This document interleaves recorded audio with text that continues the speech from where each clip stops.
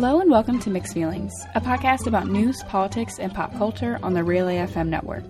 I'm Quinn Rose, and I am here as always with my co-host Jillian Parker. Hey everyone. Hey Quinn. Hello, how are you doing? I am alive and sleeping more than 5 hours a night.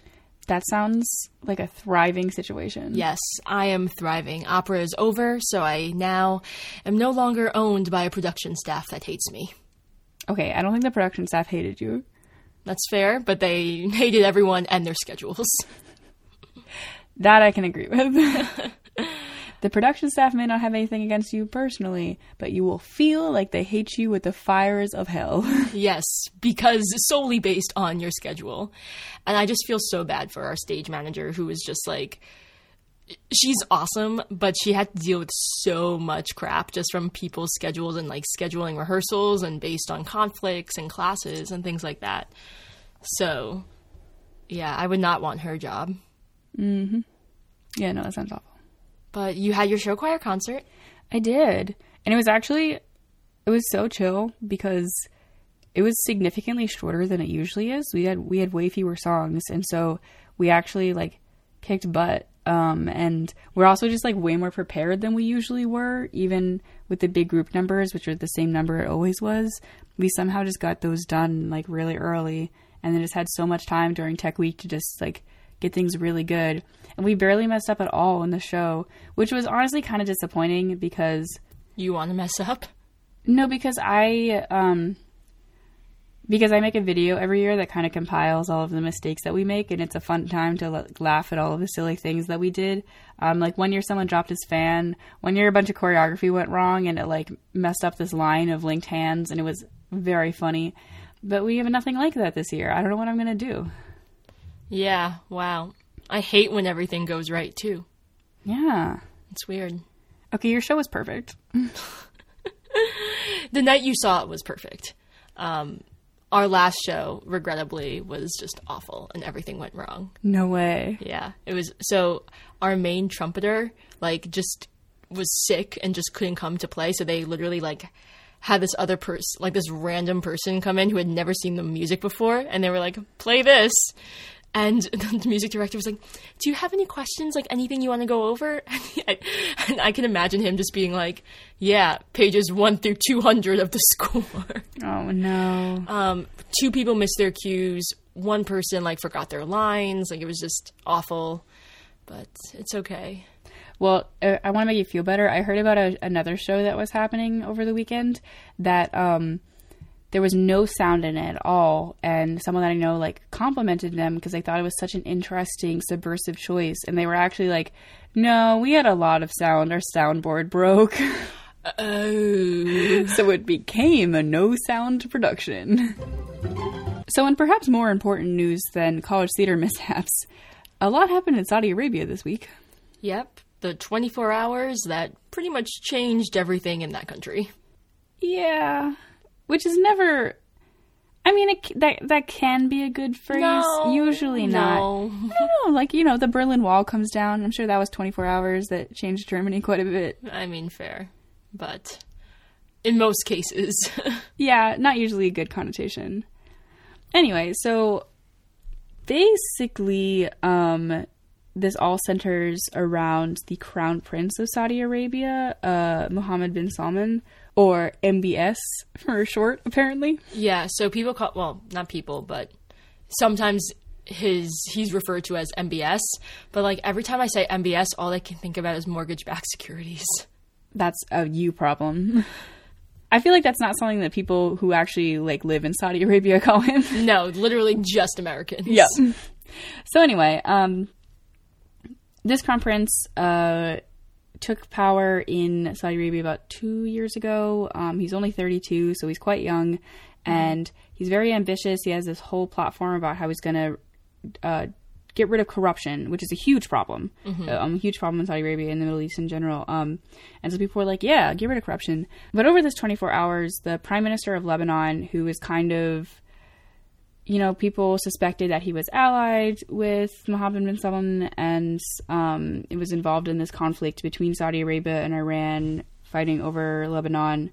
It's a whole big thing. But anyway, so he resigned from the capital of Saudi Arabia.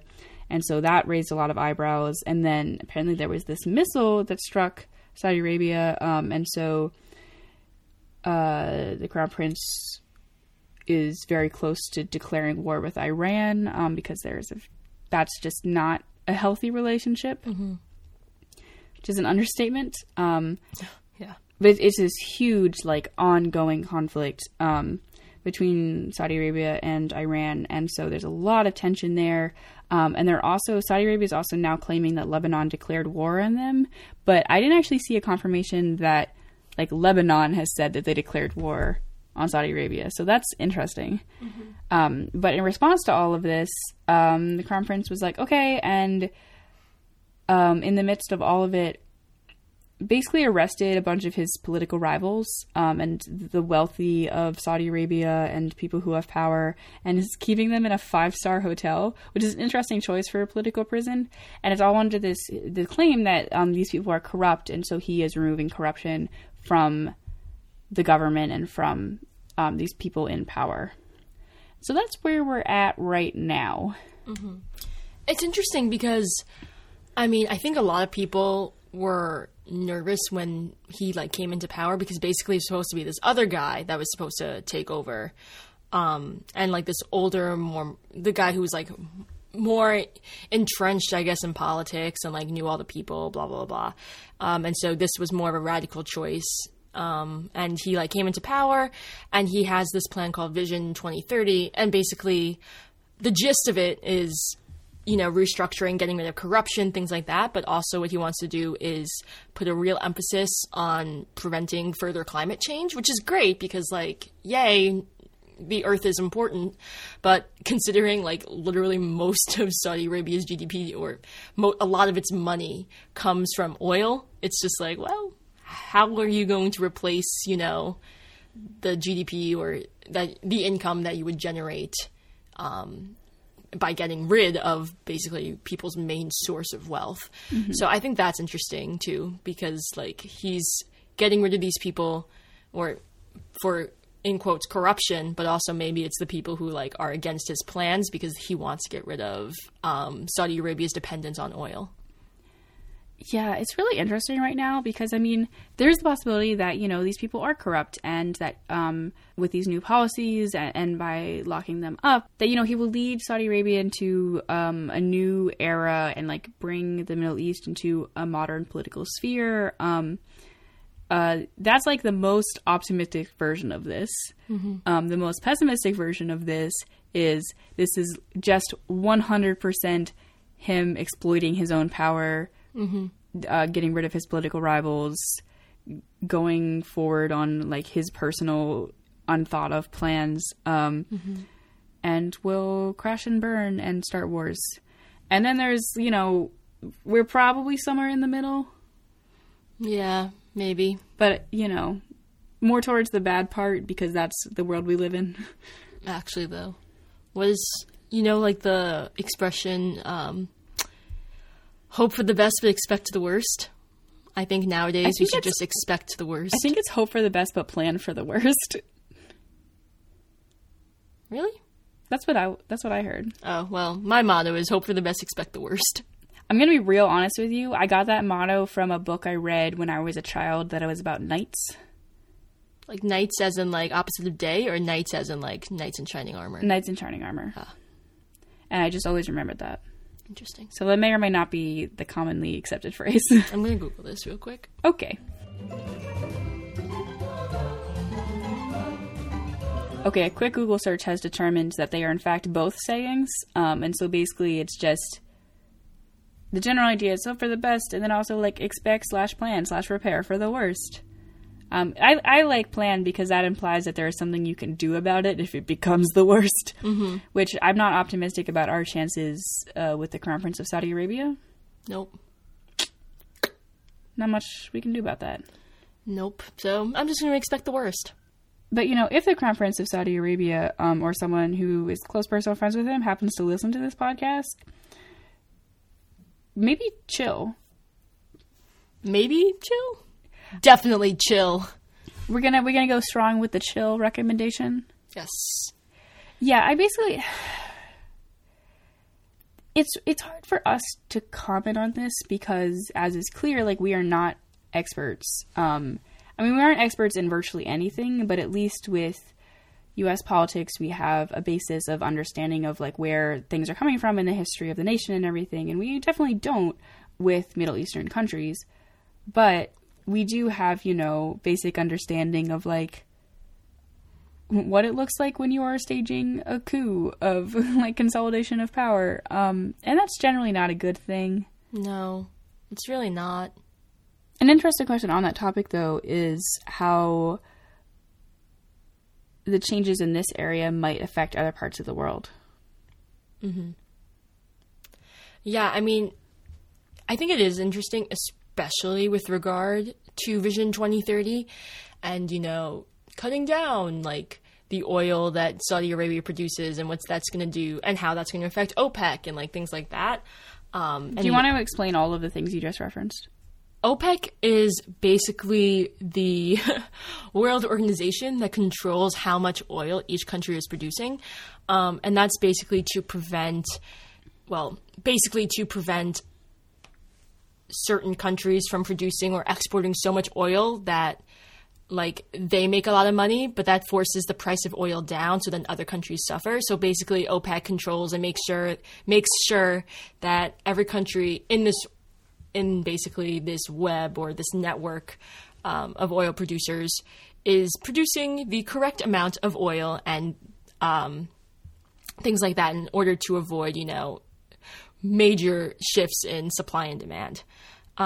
So basically, OPEC and Saudi Arabia, since Saudi Arabia produces a lot of oil, they are always very, I don't know if, like, harping on them is, like, the right word, but pretty much they're, like, always concerned that Saudi Arabia is going to produce more than, like, they say they will or things like that. So pretty much, like, it's been pretty positive in the fact that Saudi Arabia is agreeing to what OPEC says, and OPEC has been, like, putting limits on different countries and telling them, like, they need to cut down their exports and things like that. And so Saudi Arabia is, like, totally fine with another export cut or whatever. So things are pretty positive, I guess, in that sense, and the fact that oil prices should hopefully stabilize. But it's just one of those things where, like, with the future of Vision 2030 and, like, things like that, and how the supply and demand of oil, not only just from Saudi Arabia, but also, like, the world supply and demand of oil is going to change things. So it'll be interesting, especially with regard to climate change and all that other fun stuff. Yeah. So that's pretty much my long-winded explanation of OPEC and Saudi Arabia's relationship to OPEC and, you know, the importance of not exporting more oil than you said you would. Yeah, and that's really the result in living in such a globalized society and economy, is that not only do we have these really important interconnected economic factors, but things like shifts of power and having a perhaps volatile leader of this country, like, makes it really unclear will happen to economies in places across the world. It's kind of freaky to think about.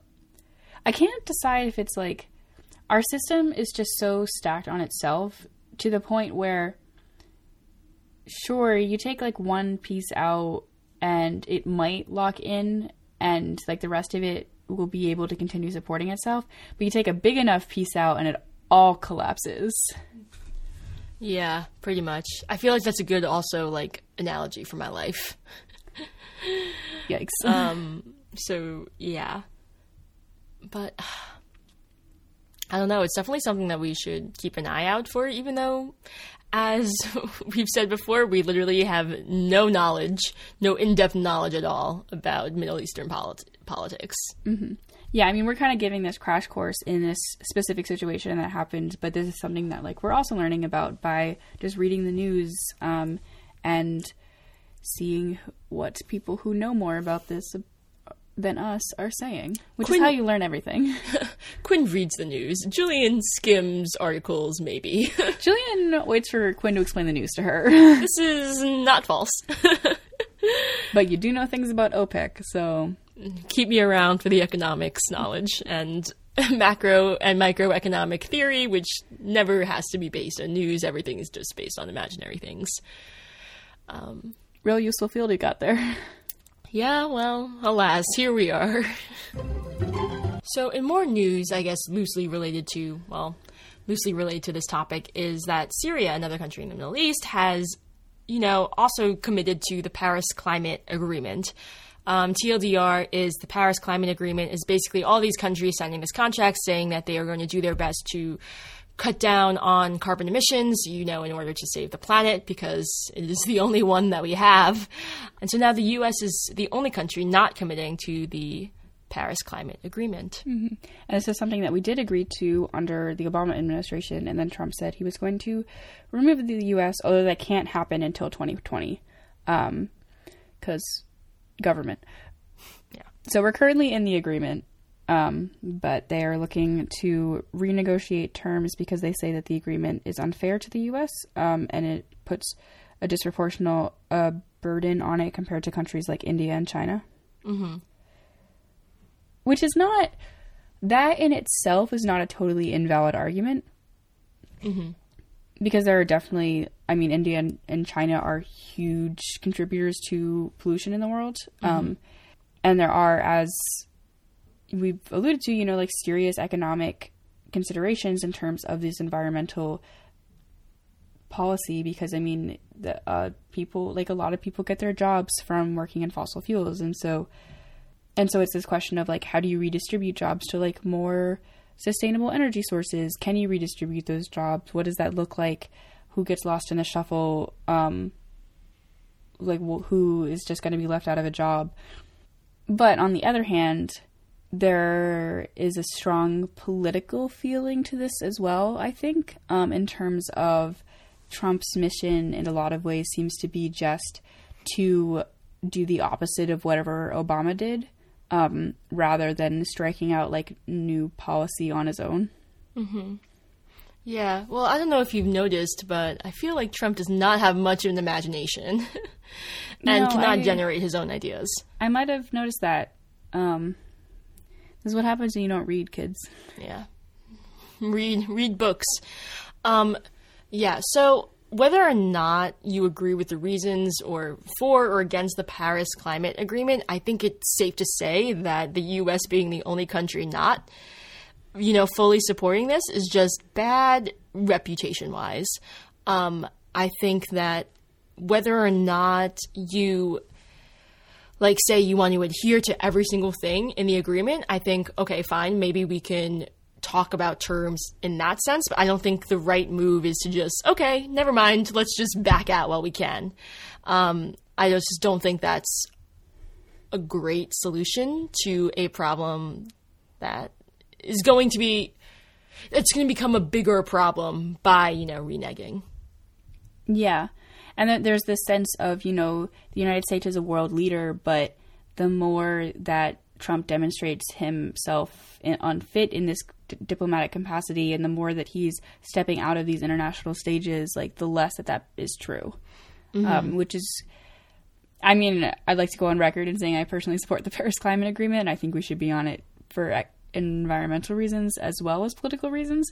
But even just talking about the political reasons right now, there could be serious repercussions to this weakening of our international position. Mm-hmm. Yeah, I am in support of the Paris Climate Agreement in terms of the political aspect, but just because Angela Merkel already does not like Trump, as one knows, and so the more really powerful international leaders that are just against America is not great, and that could just be very damaging in general to not only the President of the United States, but also its citizens. Speaking of India and the Paris Climate Agreement, though, connected with this, there's also a crisis happening in Delhi right now, because basically there's just a poison fog on the city. It's not literally poisonous, but it's pretty poisonous. It's slow acting poison. Yeah. It's a smog. Smog is covered the city to the point where, you know, like You can't see things. yeah, there's no visibility. It is incredibly polluted. It's unsafe to be there. I mean, you've seen there are certain cities in China where the pollution is this bad as well. I mean, people have to wear masks to go outside because it is so incredibly unsafe to breathe the air just outside.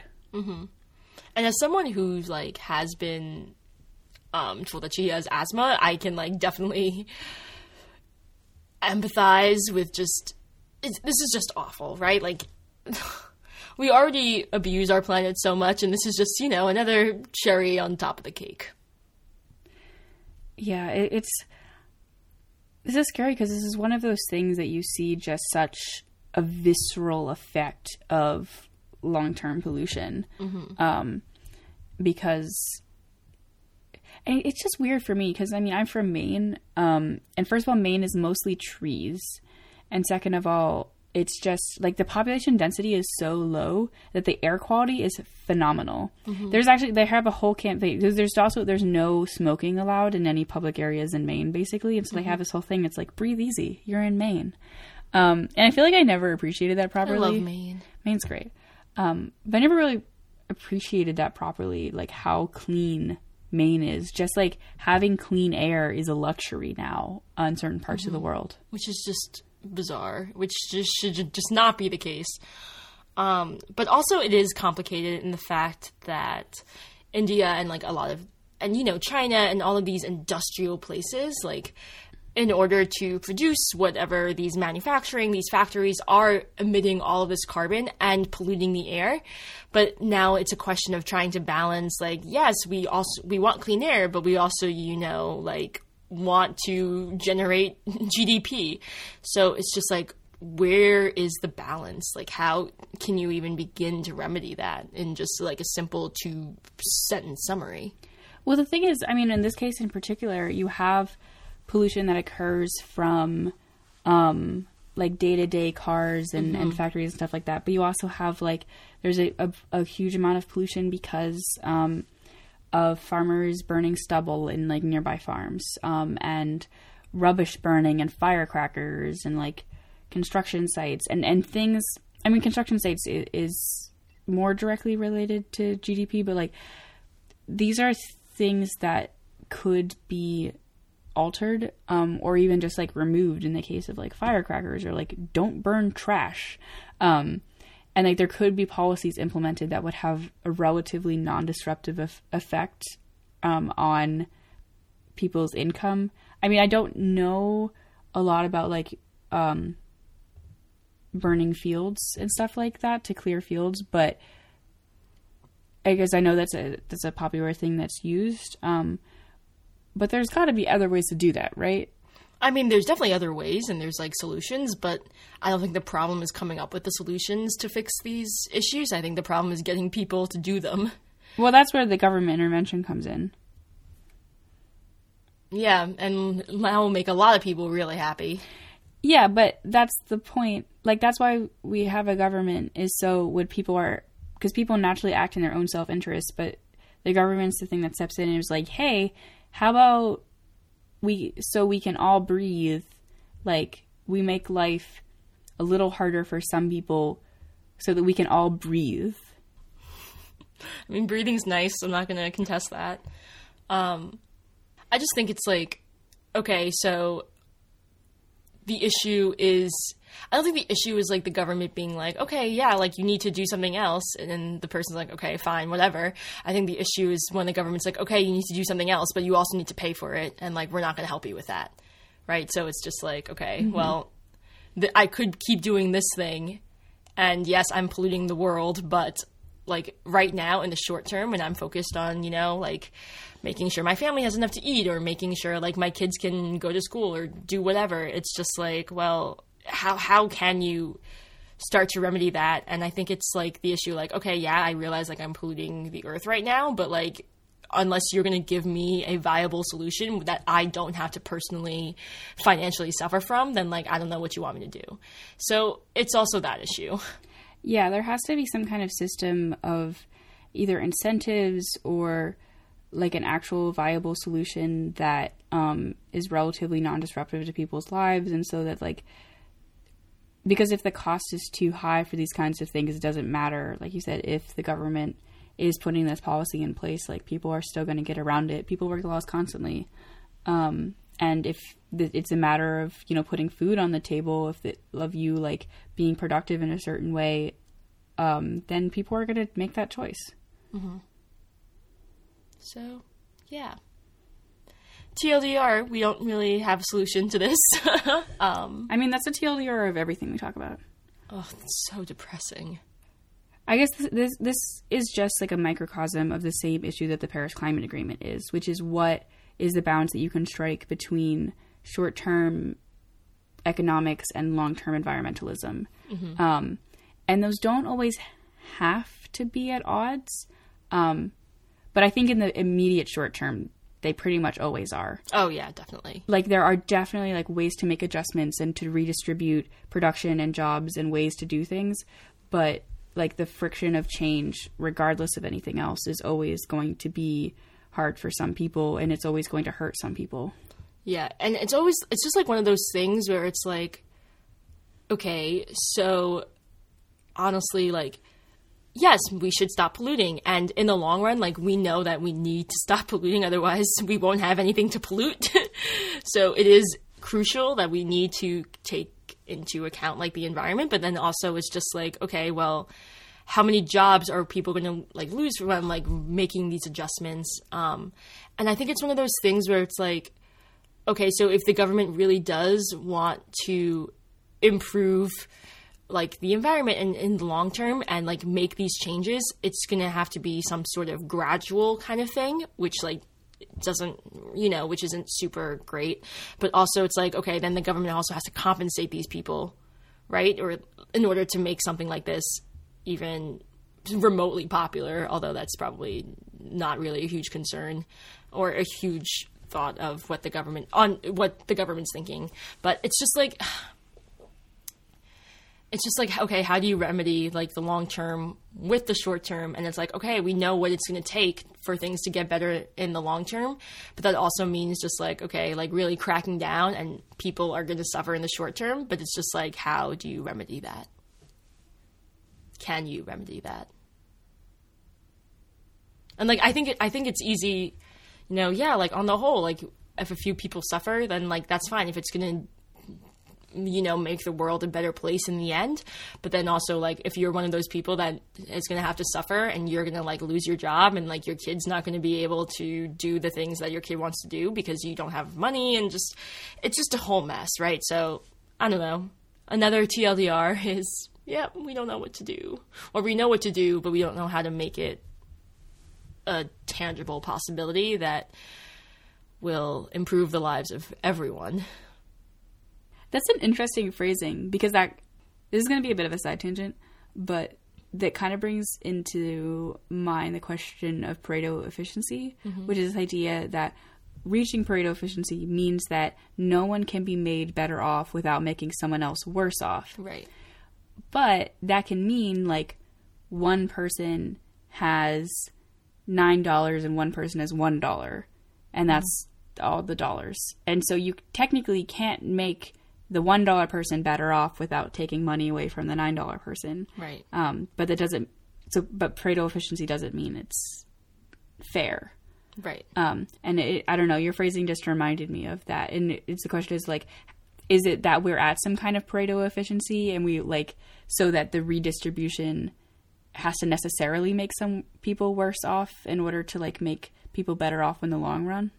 Mm-hmm. I don't know. I mean, honestly, if we're going to be very pessimistic, or maybe even realistic, like, if in order to make these changes and in order to improve the environment, people are going to have to make sacrifices, and that's just, like, not great, because, like, well, that sucks if you're that person.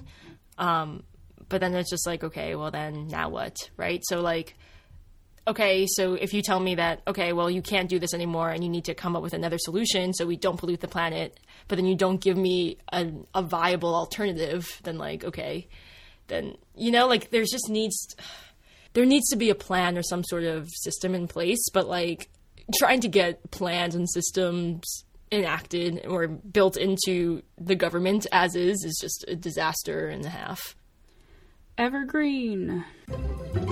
So in super weird news, there's a big Medium article that's going around. And when I say big, I mean it is a very long article.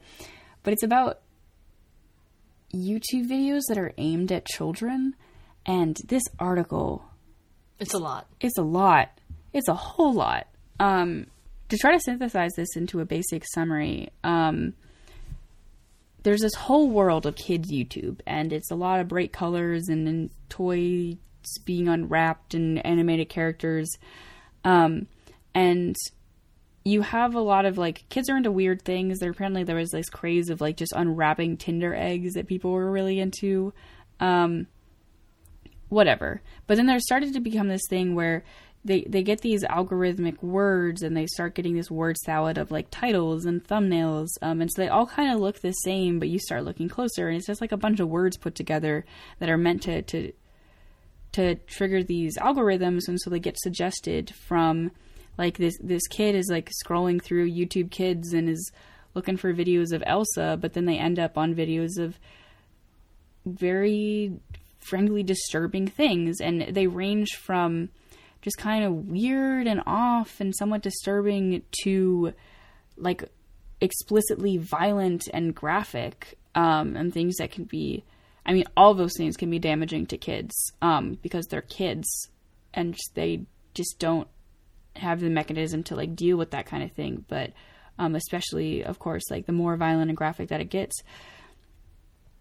And these videos are, like, made by people, and some of them they're, like, 4chan style, like, dark humor, quote unquote edgy, satirical stuff. And then there's, like, a bunch of videos that they're, like, live action videos of these actors who are following along with these YouTube trends of, like, what kids are into, but they're just kind of weird and off. And the article was basically just discussing this, just detailing this whole phenomenon and then being like, what is going on? Why is this happening? Like, this is incredibly exploitative of these kids. It is damaging to them. It is actively, like, harming these children, who, like, because there's this system that feeds into itself and provides this platform for these videos and, like, doesn't protect these kids at all because they get in, even on, like, there's a YouTube Kids app that is supposed to filter out everything that's not appropriate to children, but, like, all these videos can get in there. And so the whole thing is just it's very disturbing. Yep. It's just annoying because, I don't know, I just feel like this is a common trend that we see, and, like, I'm not saying that we need to, you know, it's not something like, oh, kids shouldn't be on YouTube, or YouTube needs to, like, completely revamp everything, but it's just, like, another weird thing of, like, these technologies are put in place in order to be helpful and in order to generate, like, related content in, like, a positive way. So, like, if you see a really cute video of a dog and a kitten and you want to see another video of a dog and a kitten, you can do that very easily. But then it's just, like, the system turning against itself, right? Like, it's like that, you know, that trope of creating a robot and then the robot takes over everything and has a mind of its own. This article really freaked me out even because a couple months ago my 5-year-old cousin visited, and I was literally, like, sitting down with her and she was just sitting on my lap, and she had this, like, little kids tablet thing with YouTube Kids on it, and she was just clicking through videos, and they were all videos, they were because I was watching them with her, and so I knew that they were actually kids videos, but they were this style, and, like, I recognized the aesthetic when I was looking at this article, and some of them were, like, other kids who were playing with toys, and some of them were animated videos that, like, use characters that she liked from Disney movies or something like that. And so I saw that in action, and I was like, okay, cool, like, your mom says you can watch YouTube videos, like, I'm sitting with you, totally fine. And then I read this article and I'm like, what happens if she clicks on one of these videos? Because there's no way in a million years that a 5-year-old could ever differentiate between the spectrum of videos until it is too late and they've already seen something that is incredibly concerning. Mm-hmm. Yeah, so say we come up with ways to like fix this and make this not happen, but then it's also like, wow, well, this already affected a bunch of kids and it's just bad in general. So this just makes me really sad. The article made the point as well that this is an incredibly heinous example of this kind of systematic exploitation of the user because it is against children and it is specifically targeting children. But that like this is the kind of thing on a different level that happens all the time, which is like a system gets taken over by disturbing content and harmful content, whether it's like explicitly graphic or if it's just things that like are just harmful for us to be reading about. And online algorithms tend to be taken over by that kind of thing because there's an opening forum and there are people on the internet who are just like determined to make that kind of thing and to exploit it. And you see this happen all the time with like hashtags get taken over with graphic images because they're trying to flood the hashtag and destroy it. Or even with like the Russian bots that were taking over Facebook and Twitter and being able to just feed into those algorithms to feed misinformation or just like sow discontent and abuse the systems that I think we don't think about as much as we should because they're just like, oh, they're computers and they kind of just run themselves.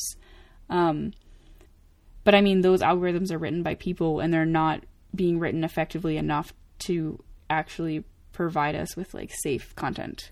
Mm-hmm. Yeah. And also I think the most disturbing part about this is not just like, oh, like this is just like a weird algorithm and like we can just fix that and problem solved. It's just the fact that like these videos that are being generated are like made by real people or being edited by real people. And it's just like, why do you do this? Yeah, that's really... Which is just a deeper problem on so many other levels about, you know, humanity and whatever. Yeah. I mean, I'm not sure I agree with you that it's like an objectively worse problem because I do think that the systematizing of these things and the way that we let information algorithms affect our daily lives is like a huge problem. But I agree that like on a fundamental, just like base human level, the fact that people invest time into making these things is very disturbing. And I think that there are like people who make these videos who do it like for fun shock value to show their friends and like get a good laugh. Right. But they are like by the virtue of YouTube being targeted at children ultimately, whether that was the intention of the person or not. Mm-hmm. Yeah.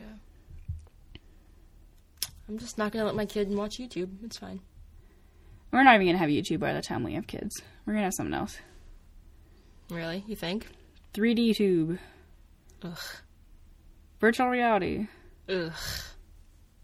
How would you, like, broach, I guess, a topic like this with your kid? Not with your kids in the fact of, like, sitting them down and talking to them about this, but just, like, in general. Like, you said, I think you mentioned on an earlier episode that you had, like, limited access to TV and things like that. Like, would you want to create that same sort of environment for your kids? I'm really not sure because, I mean, we talked about this a little bit before because I just really don't know what the technology landscape will look like when I have kids, if I have kids. So I'm not sure if that's a question I can answer, but this kind of stuff does make me really scared. It's because it's even, you would think that like, oh, you put them on something like YouTube Kids and even if they're, you know, like wasting time on YouTube or whatever, like it's still safe. Mm-hmm. But it's not.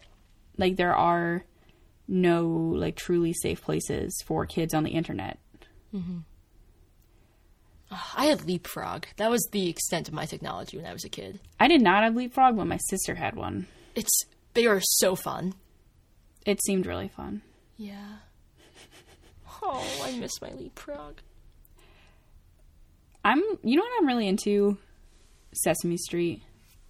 Oh, I feel like the older I get, the more I appreciate Sesame Street for what it is and like what it has done to the children of the world. It's incredible. Cookie Monster. Yeah. So maybe that's the solution. Like you give your kid a tablet, but all it has on it is episodes of Sesame Street. There are no other options. Mm-hmm. Yeah. Yeah. Maybe. Just make them read books. Books? Who reads those? We told people to read earlier in this episode. Yeah. In case you're one of those people who just wants to skip to the end. Since we're kind of wrapping up, I want to share a weird thing. I've been checking out books from our school library. I check out books reasonably often. Books for class, books for fun. They have all sorts of stuff in there. But I've been checking out books all semester. You know when these books are due? When? February 10th. Every single one of them. Some I've checked out in September, some I've checked out in November. They are all due February 10th. Mm-hmm. What's happening on February 11th? I have questions. Does the library know something I don't?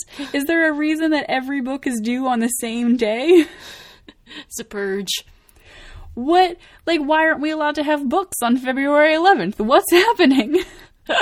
Quinn is, visibly concerned.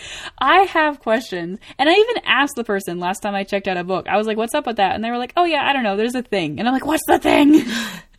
I need answers. So I want to wrap up today by talking about the political compass quiz again, because I realized something, because someone sent us in this full certificate, which first of all was wild. I didn't know you could get these little certificate pictures, but it had the pictures of a bunch of people. And that when I had said that, I was Gandhi and you were Friedman before, there were not as many people on the map. And so they're not actually the people that we're closest to. And this is going to be really funny. But looking at this again, I believe that you're closest to Gary Johnson and I'm closest to Bernie Sanders. Mm-hmm. Which is funny because, I did not vote for Bernie Sanders. I voted for Gary Johnson, though. So here we are. Yeah. But that's just an interesting thing. But that gives you a better idea of where our dots actually were. Because I was definitely not all the way in economic left. And you were not that far down in Friedman. I don't know. I'm also not sure how exact these dots. Yeah, because Hillary Clinton is on the right and. Yeah, which is very weird and concerning. So, but anyway, the certificate thing was cool, even though I doubt some of the accuracy of the people placed on it. We had 4 different people send in their pictures of their maps with their dots, which is pretty cool. So send them in if you feel like it, so we can see. Because it's just interesting. All 4 of them were left libertarian, but there was kind of a difference. Some of them were more moderate. Yeah, some of them were more moderate, and then some people were more extreme, in the corner, left libertarian, which I thought was interesting. But I mean, I don't think that's particularly surprising considering the content of this show. But it's fun to take anyway. Yes, everyone should take it, and you can get your little. This is the new Myers-Briggs test. I've decided everyone should get their political compass. Oh, I love Myers-Briggs.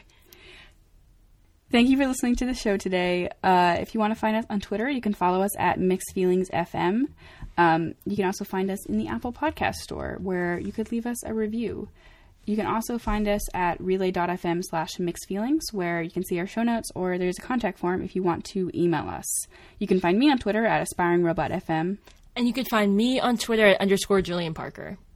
Thank you for talking with me, Jillian. Thanks for talking to me, Quinn. Always a pleasure. I'm Quinn Rose. I'm Jillian Parker. And these were our Mixed Feelings.